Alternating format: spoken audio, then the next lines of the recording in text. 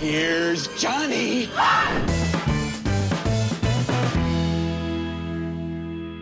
Okay, so Matt, this is part one of our two-part Stephen King. I can't say extravaganza because it's not quite as big as Harry Potter. No, we've graduated from Hogwarts. Yes, but it's quite in depth. We are going in depth. We've got 6 films to discuss today, and more next time. So Stephen King, for me, I was only introduced to him as an adult, and I never read Stephen King as a child. Yeah. Probably wouldn't have been allowed, to be honest. It's quite grown up, isn't it? I know a lot of people read him as a kid, and hence their fears, and why they find him so scary is because they read him as a child, which I kind of miss out on, actually. I wish I had, because that maybe I would have got that thrill. But I only started with Stephen King in 2017. I don't know if I'd seen a lot of Stephen King either at that point. I'd seen The Shining. I think I'd seen Carrie and The Green Mile and his main stuff. Yeah. It's only as I've got older and got more into reading and things like that I've kind of seen the link, and you just think, oh my God, this guy's prolific. And it's weird that you can kind of have your attention turned to him from the films first. Obviously we're quite filmy people, and I guess that's what I've just started to do as well. I've just bought 13 of his books. A lot of very pretty new paperbacks. Oh, they look so good. And I've just started reading The Shining. I'm about halfway through. You can tell he's got a way of writing that, I don't know, it's just something in the words. And I know that sounds really basic, but yeah. Well, there's a reason he's so popular. That is going to be our approach today. So we are going to come to the films from the themes, basically. So there are a number of themes that are very much Stephen King tropes that he does very well, that he does repeatedly and come up time and time again. So that's how we're going to approach it today, from the themes and how they shape the films. Yeah. So we're kicking it right off with Carrie. You can stay here with me. I don't want to stay with you, Mommy. Yeah, it's weird because we covered this briefly in our quickfire Halloween episode. So I've kind of said what I wanted to say already, but now I've got a chance to kind of elaborate a little bit. Yeah. It's a different kind of horror film in the sense that the monster isn't really the monster. So Carrie White, played by Sissy Spacek, is this innocent and gentle, and she's almost angelic, even in look. She's this angelic schoolgirl, but she's really shy. She's not particularly popular. She doesn't really fit in, which I think is one of Stephen King's trademarks, really. It's this focus on people who are outsiders, especially young people. In the opening scene, we see her get horrifically bullied in the showers after gym class, because she gets her period, and she's 16, so it's quite late. But the way that all the other girls react and sort of push her into this corner and throw tampons at her and stuff, and horrendous. It's not great, yeah. And again, links in with another huge thing is bullies, and the fact that bullies are completely evil and irredeemable. So bad things are going to happen to them.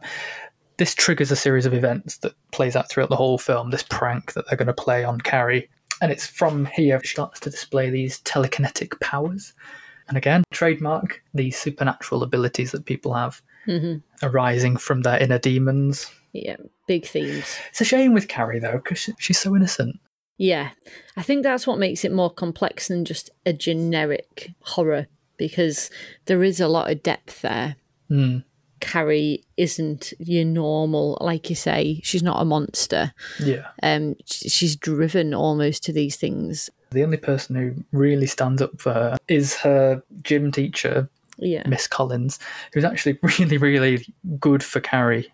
She kind of picks her up, stands up for her, champions her, makes her feel special, and she's a bit of a badass actually, because she like slaps the I call her Regina George, I think she's not called that in the film. Proper slaps her and stuff. He really puts them in her place, which is great. But her troubles at school are only half of the problem, so she can't just run home and escape the problems, because on the other hand, Margaret White, who is Carrie's mother, preachy, religious fanatic, another trademark, judgmental, close-minded, cruel, hypocritical witch. Pretty much sums it up, doesn't it, really? And she's not very supportive at all. So when the school calls home saying that this incident's happened at school, she actually beats Carrie to the ground with a Bible, accusing her of sin. It's not funny. Accusing her of sin, and then drags her through the house by her hair and into the cupboard. It's just terrible. And it's not just that she's sheltered from the world, but she's imprisoned from it. Mm-hmm. In terms of Carrie being the monster, it's everyone else who causes her outbursts, and you just feel sorry for her. She's Frankenstein's monster, in a way. I was literally just about to say that. Yeah. Literally took the words out of my mouth. And then the other thing I just want to talk about is the prom scene at the end. This love among the stars prom, and it looks so good. I mean, it reminds me of films like Grease and Back to the Future, where they have a school dance. Yeah. It's magical, and to Carrie it's magical as well, even though people are still pointing fingers and giggling every now and again, and she's too nervous to even do anything other than sit at a table. This is freedom for her. It's magic. Yeah. The closest she's ever felt to being normal in her entire life. And she's with this boy, Tommy, who seems to genuinely like her, and then they have this nice dance, and everything just falls away. It's just him and her, and it's lovely. And then they get announced as prom king and queen, and as an audience, we know why. And again, best thing that's ever happened to her. It's this slow motion, sumptuous shot of her, tears in her eyes, walking up to the stage.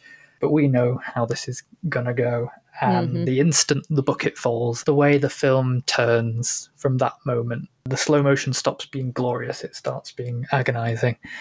Brian De Palma's directing here, stuff he does, the split screens and the kaleidoscopic kind of lenses that he does, and the colors, the red and the blue and all that stuff. It's really quite interesting because it hasn't been that way for the rest of the film. So, but yeah, basically, long story short, Carrie massacres the entire school. And that's a bittersweet ending because, like you said, Carrie's been driven to this. It's not how we wanted things to go for her. Nope. Literally anyone can die, which is another theme. Like, nobody's safe in any of these stories. Yeah. So yeah, the prom scene I absolutely love, and it's a big chunk of the film, really. Yeah. It's not a long film. Yeah. And it's set in Maine. I'll just drop that in at the end just because. Yeah, he's from Maine, Stephen King, and he does set an awful lot of his books in Maine. There's a lot of Maine in his work. Yeah. So yeah. It's an interesting first work for him. Yeah. It's not what you would call maybe a mainstream idea. It's more indie. It's very effective, though, with what it wants to do. Yeah, it covers a very small slice of time. There's only a few key characters, and like I said, it's not very long either. It goes so fast that you get to the end, it's like, I can't believe it's already here, but I love it. Yeah, but it very much covers some of his big themes that come up time and again with his work that he will revisit and revisit. I really like the film a lot. If I was to do like a top 20 of my favourite ever films, it would be in that. Really? There's parts of it where I think, okay, that was a bit weird, but it doesn't detract from my enjoyment of it. Yeah. Hardly a complaint. Okay, so that's number one. Yes. Our second film for today, The Shining. I apologise in advance because there are an awful lot of themes in The Shining. It's a big old film. My grandmother and I could hold conversations entirely without ever opening our mouths. She called it shining. I think everybody's seen The Shining. It's become part of the horror zeitgeist. Everybody knows The Shining. There are lines that people know are from the film Red Rum, Come Play With Us, Danny, and most famously, Here's Johnny. Yeah. And it's often said that it's one of the scariest films of all time.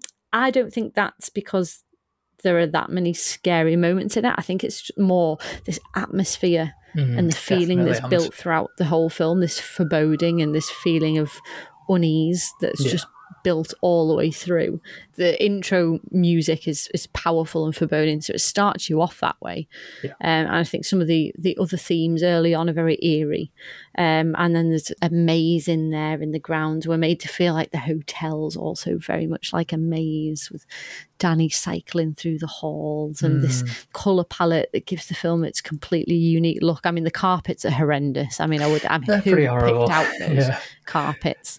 Speaking on carpets, in the book, they're blue. When I read that, I was like, Well, I'm going to imagine it as red because that doesn't seem right now. Yes, exactly. I think that there's very much the book and the film were two different things, and it's well known that Stephen King didn't like the film because of the way that Kubrick decided to go. Yeah. So the biggest theme in The Shining is an unexplained evil force. There's lots of awful things happening in the hotel over the years. Some of which we see, the dead woman in the bath and the twins killed by Grady, the blood spurting from the lifts, and room 237 seems to have this concentration of evil there. And it's the room that Dick Hallorann is frightened of and tells Danny to stay away from. And it's also where Jack sees the woman in the bath. And it's when Wendy suggests that they have to leave the hotel for Danny's sake that things turn most sinister. That's the evil force suggests that Jack must stop them from leaving in the form of Delbert Grady. Jack speaks to Grady in the bathroom and he asks him if he was once the caretaker. And he says no. And Jack says he recognises him from the newspaper. He killed his family. And Grady tells Jack quite clearly that Jack is the caretaker and has always been the caretaker. I should know, sir. I have always been here, which is more suggestions of this sinister force. This thing's always been there. So Grady tells Jack that his daughters didn't like the Overlook and one tried to burn the hotel down, but Grady corrected her. And when his wife tried to stop him, he corrected her too. Could be some kind of history repeating itself here. And shows us that he was corrupted by the hotel, just like Jack is being corrupted. And by the end, even Wendy can see the things in the hotel. She's not really seen anything. It's been Danny that's seen things. And I don't know if Jack even sees that these things are weird, that they're odd. He just seems to accept these things. But Wendy's not really He's been involved. He's almost in a trance, isn't he? Yeah, exactly. He's been front and centre. And I think as well, there's the picture right at the very end. What does that mean? Jack's front and centre, July 4th ball, 1921.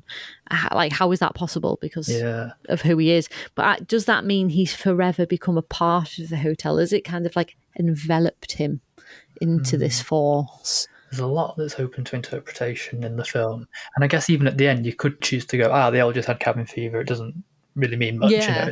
Yeah, but there's a lot there.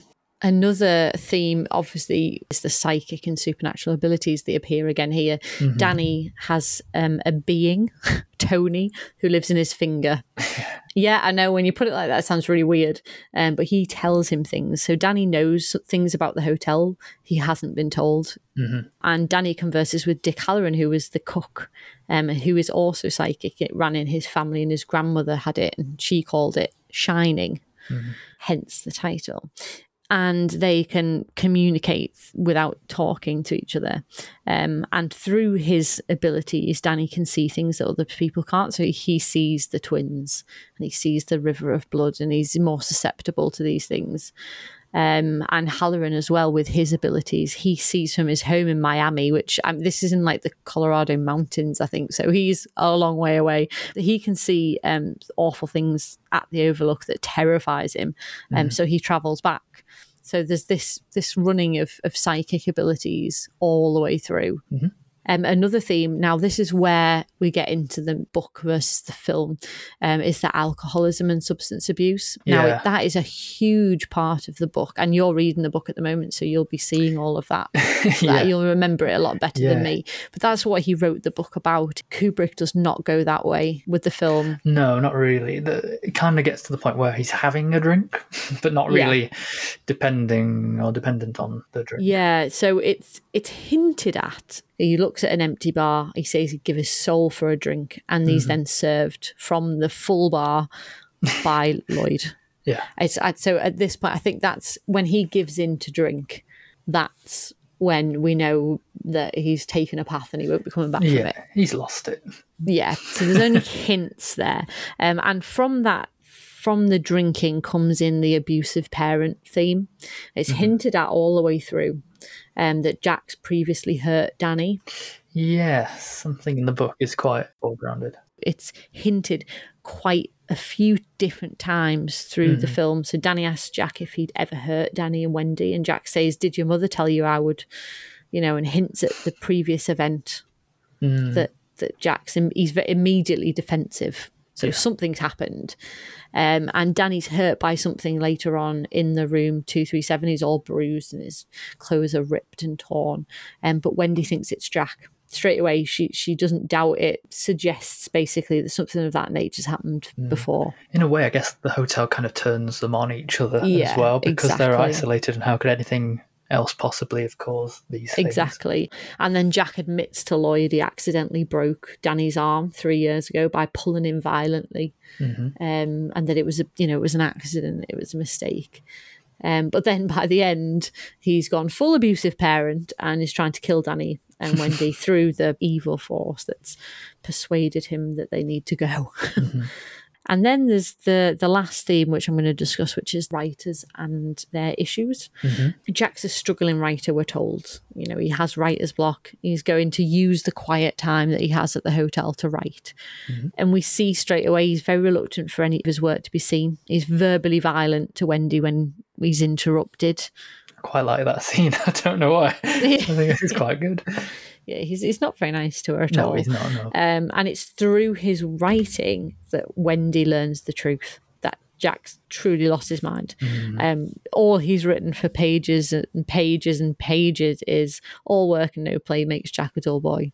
Yeah. So that's the moment of like complete horror where she realises, oh my God. Yeah, and for how long has he not been normal? This guy has lost it. Yeah. And that's when things really start to ramp up. She knows she's got to get out. Yeah. So I think there's so many of his themes in it. It feels like a Stephen King film, almost like no others. The best way to look at it is to separate the book and the film, because the film is fantastic. It's a fantastic piece of work. And there's so much open to interpretation. Like you said, it's definitely one to watch. It's a Halloween favourite, shall we say.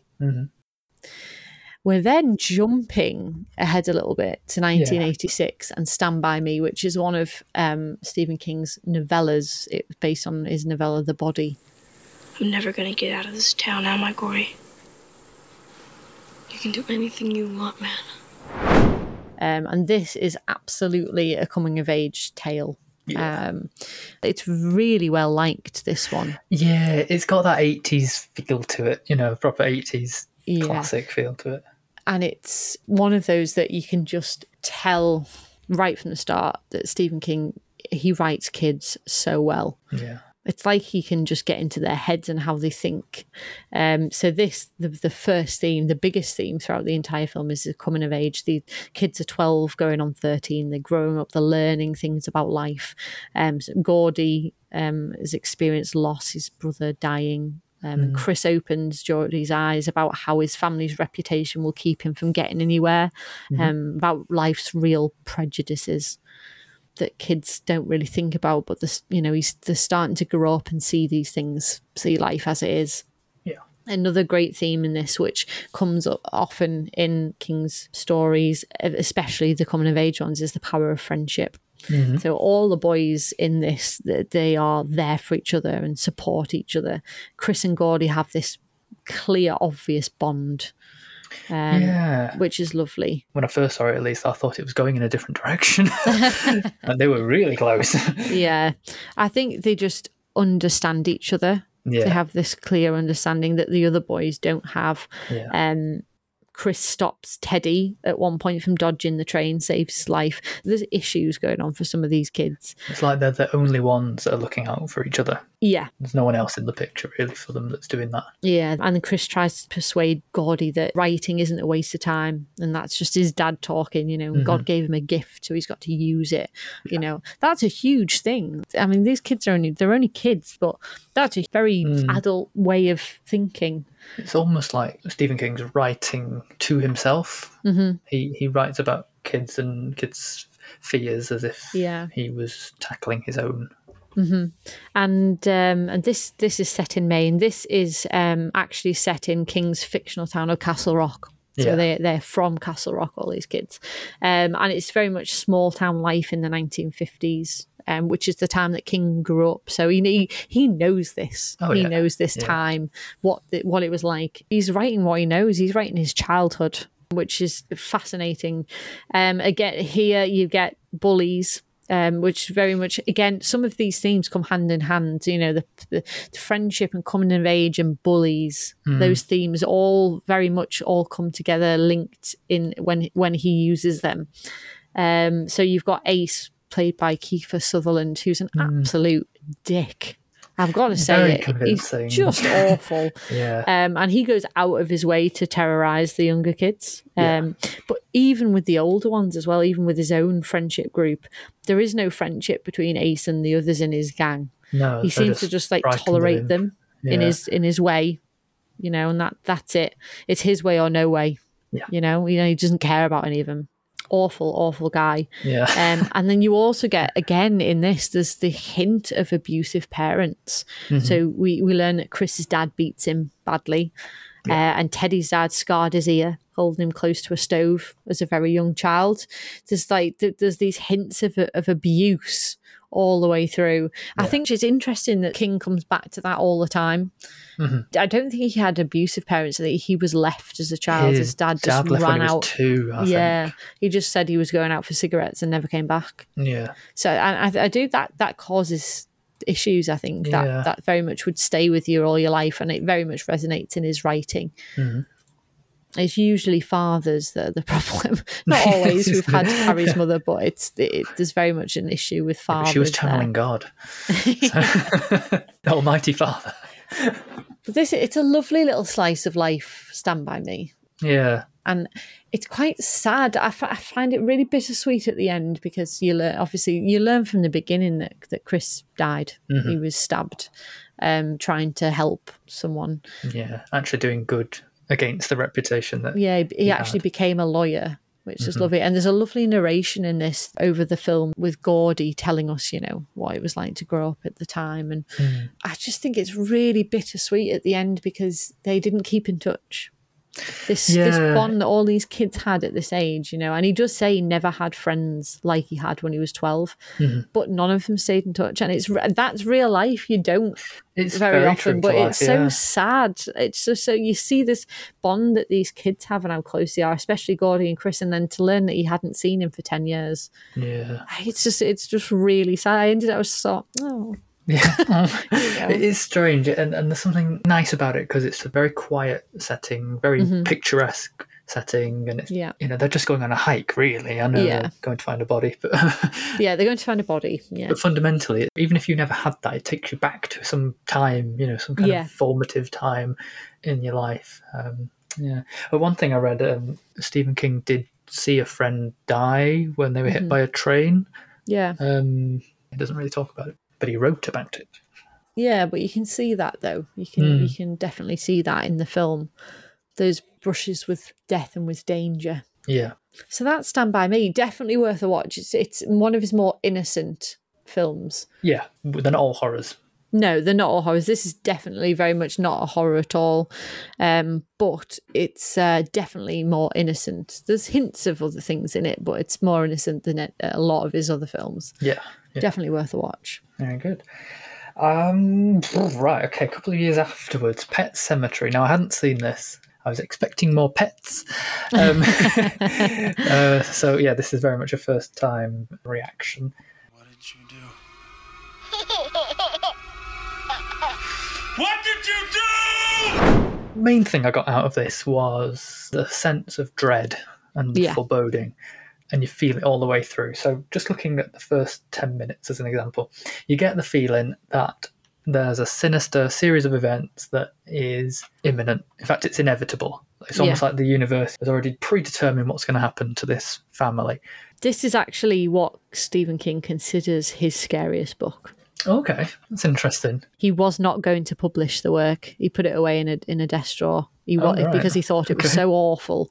It's pretty dark. It was just so dark that he just didn't think it should be published, and he was persuaded to, but he wasn't going to. This is what he considers his scariest work. Right, yeah, interesting to know that, because a whole point I've made is about that. So we get the Creed family. They've moved to a new house in a remote setting. Never a good start to a scary story. Also set in Maine, so it's even worse. And there's a series of things that happen right in the first few minutes of the film. Their daughter Ellie runs to play on a tyre swing, and that breaks immediately and she's injured. Their cat starts acting weird, and animals play a pivotal role in quite a few films as well, like Cujo as well. Mm-hmm. And everyone's distracted by this cat and then by the girl on the swing. And then I think he's 1 year old. I can't remember. 1-year-old Gage. He runs out into the road and nearly gets hit by a speeding truck. And then there's a mysterious old man across the street, someone called Judd. He definitely knows something. Something's up, and he's lived there a very long time. He's seen a lot of people come and go from this house. And something that we'll mention in a lot of films, again, is this town with a dark secret theme. Yeah. So yeah, just as like an opening 10 minutes of the film, you're like, there's a path set for them here. You know that something's led them to this point. Again, this unknown force, this universal evil force, like pushing them in a certain direction. Yeah. Even after that, I mean, they hire this disheveled looking housemaid who's got this persistent cough, and you just think something's up. And that's the sort of the first point I wanted to make. Just something's always up, and it's this feeling of dread, even though nothing's happened yet, nothing bad has happened to these people yet. You're just waiting. Yeah. You know it's going to happen.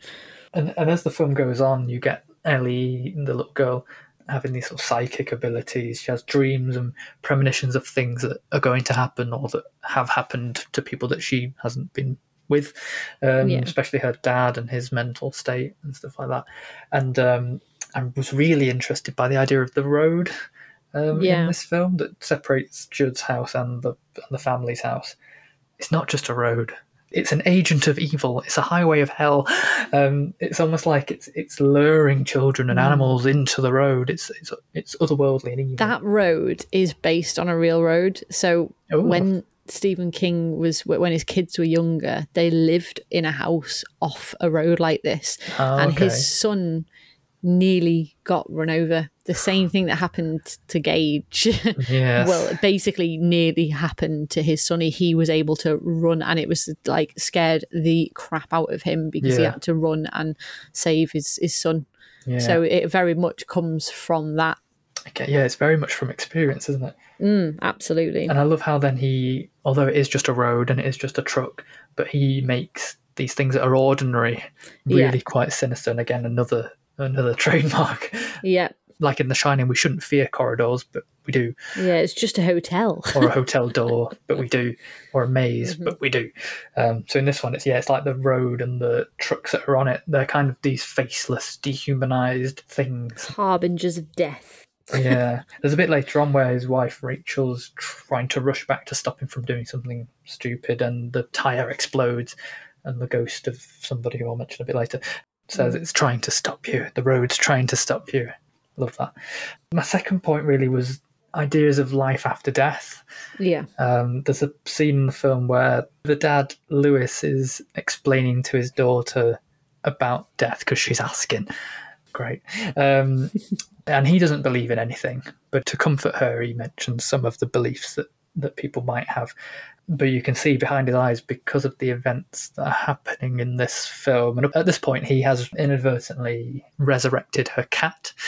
Just like you do on a weekend, accidentally resurrect a cat. I mean, it's the old man's fault, really, because he determined to do it. I guess it was just interesting that Lewis then was questioning himself, everything he thought he knew or didn't believe in. And when his son dies, spoiler, it is awful. Yeah, it's really quite dark. No other film has ever done that. It always nearly does it.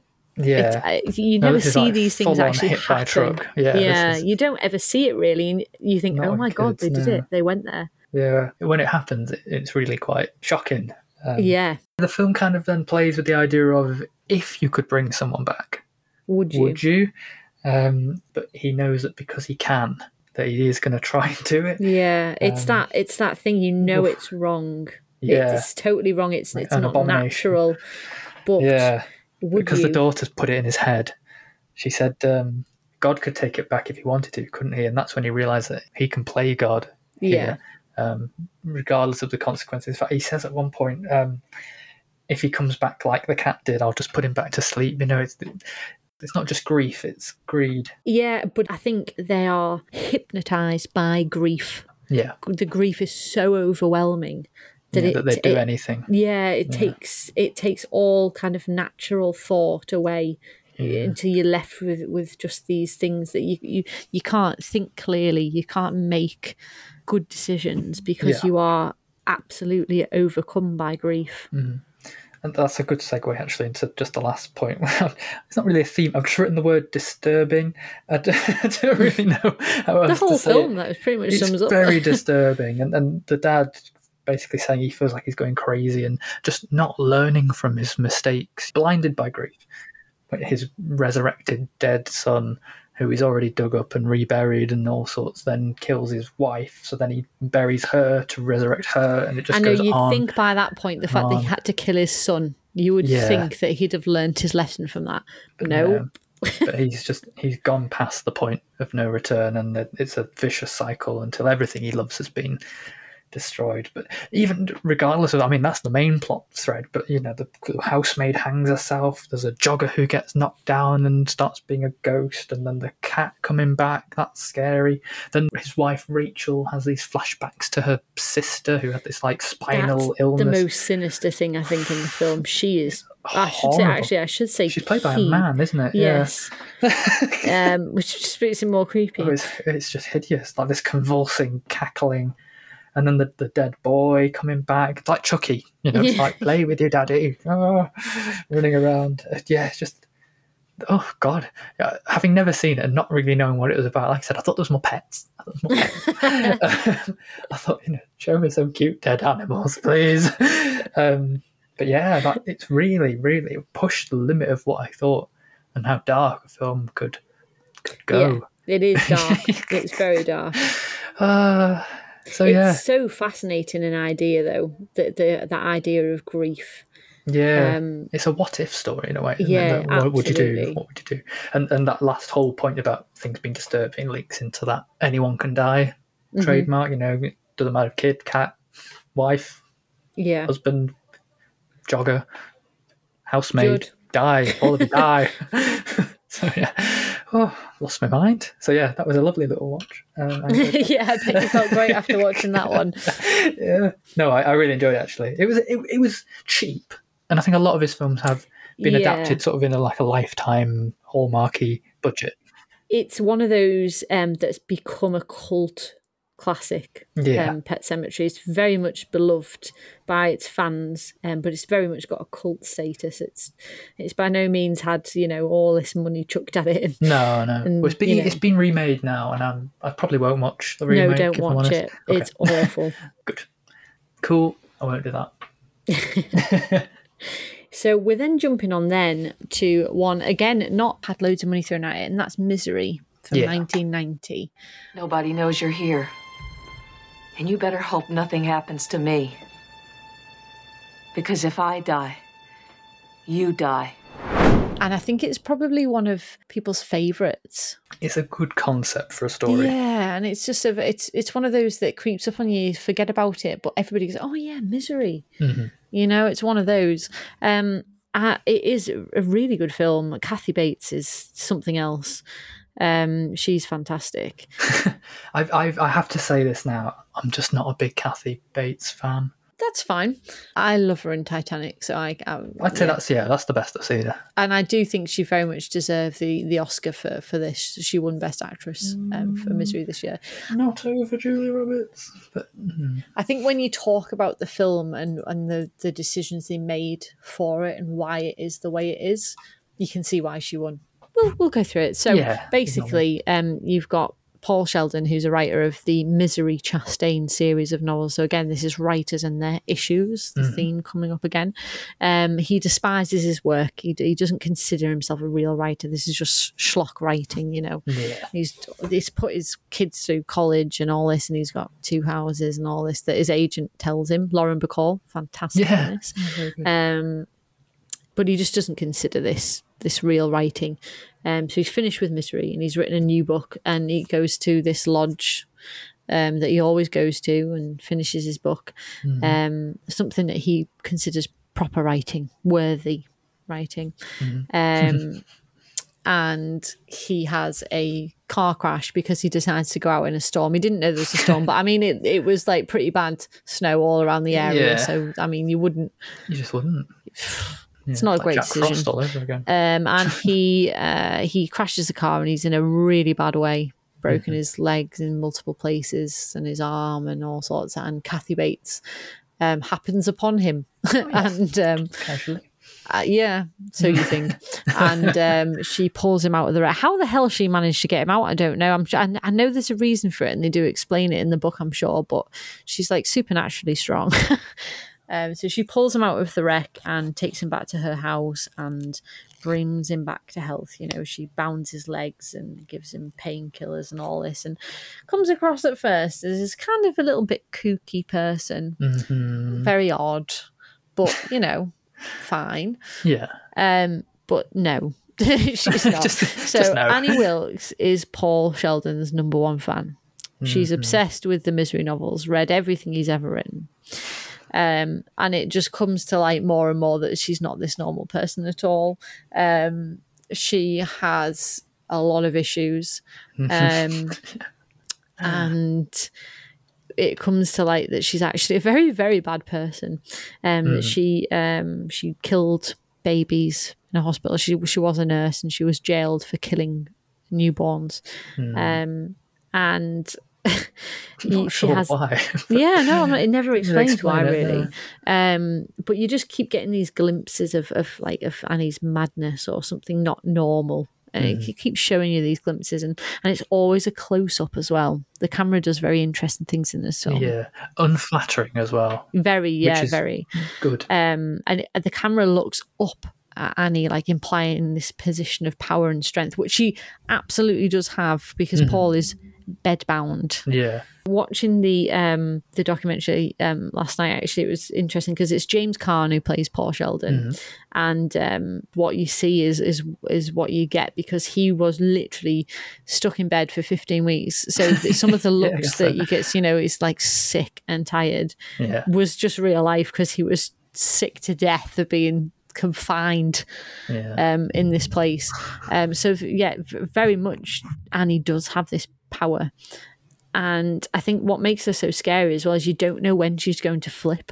She can turn at any time, and you just don't know what she's capable of either. No. Paul doesn't learn about her past killings, until later where on. He's actually trying to get out. Yeah. By that point, you know she's absolutely mad. So a theme in this is the biggest theme in this is obsession. Very much obsession. Everything leads from it. All the decisions made are because of it. Annie has lots of issues. You know, she speaks about her husband leaving and being lonely, and finding the Misery books made her happy. So she found this thing and she locked onto it. So Misery's hers. It was, you know, it's this thing. And when she reads that Misery's dead, she gets this new book and she absolutely loses it. You dirty bird. Misery, yeah, exactly. As if she's this real person, that Paul's murdered her, and she calls her my Misery, you know, and she makes this decision. Annie intends to keep Paul with her. She hasn't told anyone where he is. I think it's brilliantly written that the character's called Misery. So when she says my misery, you think there's a double meaning. Exactly.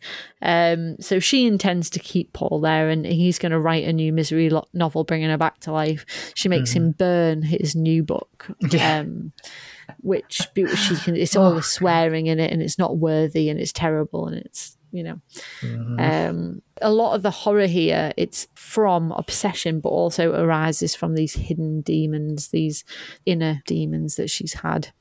That are hinted at, because we don't know why she killed babies. We don't know what went on, and it does go into a little bit more in the book, but still, you know. Yeah, I think it's good though in a way not to give you the full picture. Yeah, and she has these blues at times. There's a sequence where she has the blues and she's very quiet. And she's got no life to her, and and she has a gun. She says she's going to use the gun. She's going to put bullets in it. Or she'll just get in the car and drive off. She has a lot of issues, quite clearly, but she's deranged. She's absolutely deranged, mental.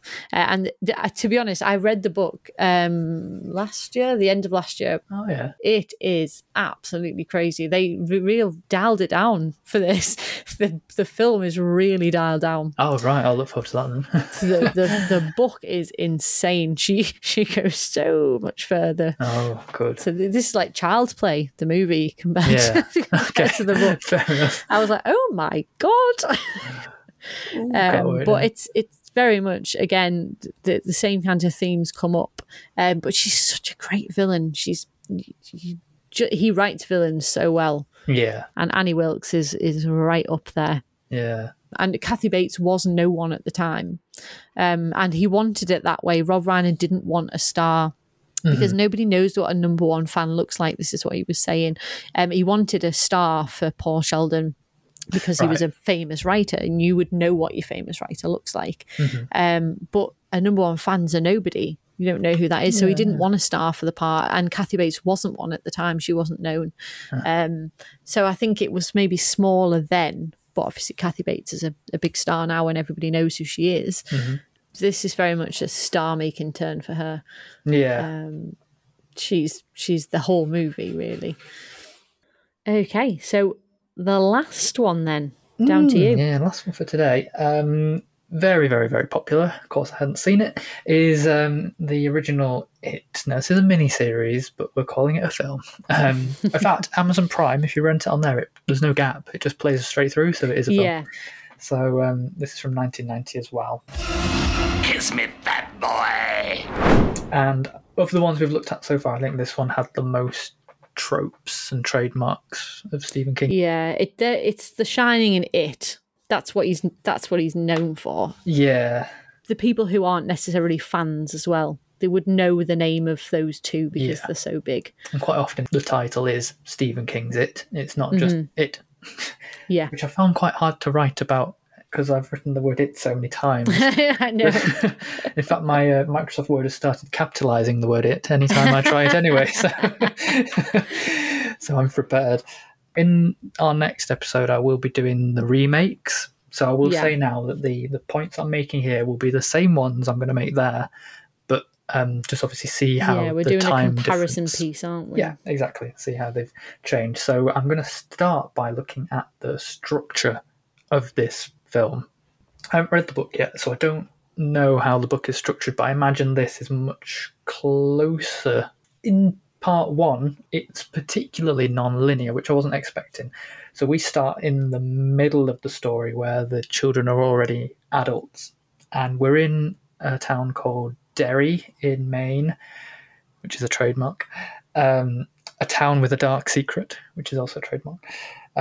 6 children have died. We actually see one of them preyed upon by a vision of a clown. And we are introduced to someone called Mike, who very quickly runs to the phone and he starts calling people, saying that it is back. So we're kind of in the middle of something it's not new, and begging them to come back to Maine because something's terribly wrong. Remember your promise. So I like that. We sort of start slap bang in the middle. Yeah. And we learn in a backwards fashion that something significant and traumatic happened to these adults as children. And as he rings each one of them, we judge from their reaction to the news and watch them kind of unravel back into their childhood selves. So they're all very successful and professional people. One of them is a writer. Remind me, in this, because I haven't seen it for quite a while, do they actually tell you or insinuate that they don't remember Yes, they don't remember until he rings. Yeah. And then all of a sudden all of the habits and the fears they used to have as children, and they were, again, a big group of outsiders, almost immediately come back. So one of them's got asthma, and all of a sudden he needs his inhaler. One of them had a stutter, and instantly they all are just reduced, and you think, God, what's happened to these people? Obviously, we kind of know already it's this It. So yeah, individually, as we're introduced to each of the adults, we flash back a little bit of time to go and see how they became part of this group that they call the Losers Club. And again, bullies are a big issue here. Not even the monster. Well, that's it, yeah. They spend a lot of time on them and the bullies more than them and the clown. Which makes it even more of a coming of age as well, because everybody knew a bully. Yeah, some of the other characters. Ben, he's quite overweight. Mike is African-American. Richie wears glasses. Bev's got an abusive father, again, abusive parents coming in. Stan, I'm not 100% sure what his sort of flaw was, but he does kill himself when he finds out that it is back. So I think it's a weakness. I think he was so scared. That was his weakness. His flaw was he was just scared. He was so scared by it, but he saw the lights, didn't he? He saw something the others didn't see. Right, okay. I think. And it terrified him, and he couldn't cope. Yeah. So yeah, that's kind of part one. Jumping back and forth to them as kids, their first encounters with an evil dark force, trademark, that takes the form of a circus clown named Pennywise, who feeds on children's fears and lures them into the sewers to their deaths. What's really fascinating is most people were not frightened of clowns before it. Being scared of clowns wasn't really as much of a thing before the 80s. Yeah, almost like Stephen King has blemished what was something quite joyous. Yeah, and now so many people are frightened of clowns. He's a great example of, and Annie Wilkes is too, of the sadistic lunatic villain. They come in different forms. So yeah, part one covers them deciding to confront the fears, confront the bullies, confront it, and then believing that they've destroyed it. And that's a very coming of age thing as well. You know, they overcome their weaknesses, I suppose. Yeah. Part two starts from the middle, goes to the end. I've just said here, it's not as good. Yeah, you weren't as big a fan of the second part. Great. The hairstyles are scarier than the plot. And why is Bev kissing everyone? And the ending is a bit naff, but a bittersweet ending all the same. Part one's much better. I want to talk about Pennywise, obviously, played by Tim Curry. A lot of what he did contribute to why people are afraid of clowns. Yeah. And the look of the clown as well. It's a very classic clown look. It's very colourful. Yeah. It's not monstrous. He's a sort of humanoid, just a man dressed up, it would appear. But I think that makes his motivations seem even more sinister. Even away from the story, it makes him creepy. There's almost a paedophilic. He could be a paedophile. Yeah. So I'm glad you said it before me. And the choices in the voice, you know, it's just this gravelly Brooklyn accent. You know, he's like, "Very wise of you, Georgie." Yeah, he could be just a man. Yeah, and the smile and the laugh that go in contrast with that, the unpredictability about him. That's very that's very scary, and the fact in general that he's tormenting children and preying on them and giving them visions and stuff. And Tim Curry's great at doing these sort of cult classic villains, you know, Frankenfurter. I say villains, they're not all villains. Long John Silver, Wadsworth, the cult classic films that he just nailed. He's very much in most of his films is the standout part, even if the film is itself fairly mediocre. He stands out and is of a higher quality. Yeah. My only complaint really is that Pennywise isn't in the film really very much. He's in it for about 3 minutes, I think. I think that's why they made much more of the new ones. Yeah. I think that was something that they needed to do. Yeah.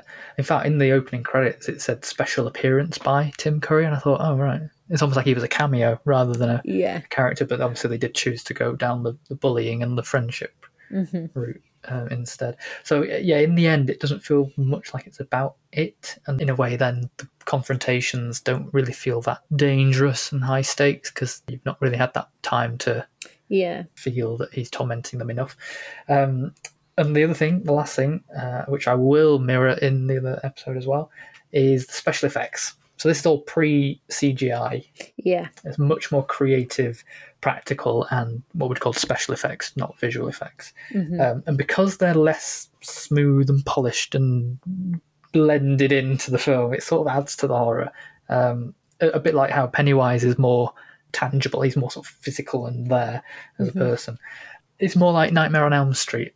in a way, very 80s kind of horror, and that can be quite scary. But there's so many different things they did. I just wanted to list a couple of ways they achieve it. So more basic stuff, the props, like when the showers come out from the walls at one point, and Stan's head's in the fridge in part 2. They're all just sort of practical things they've done with props.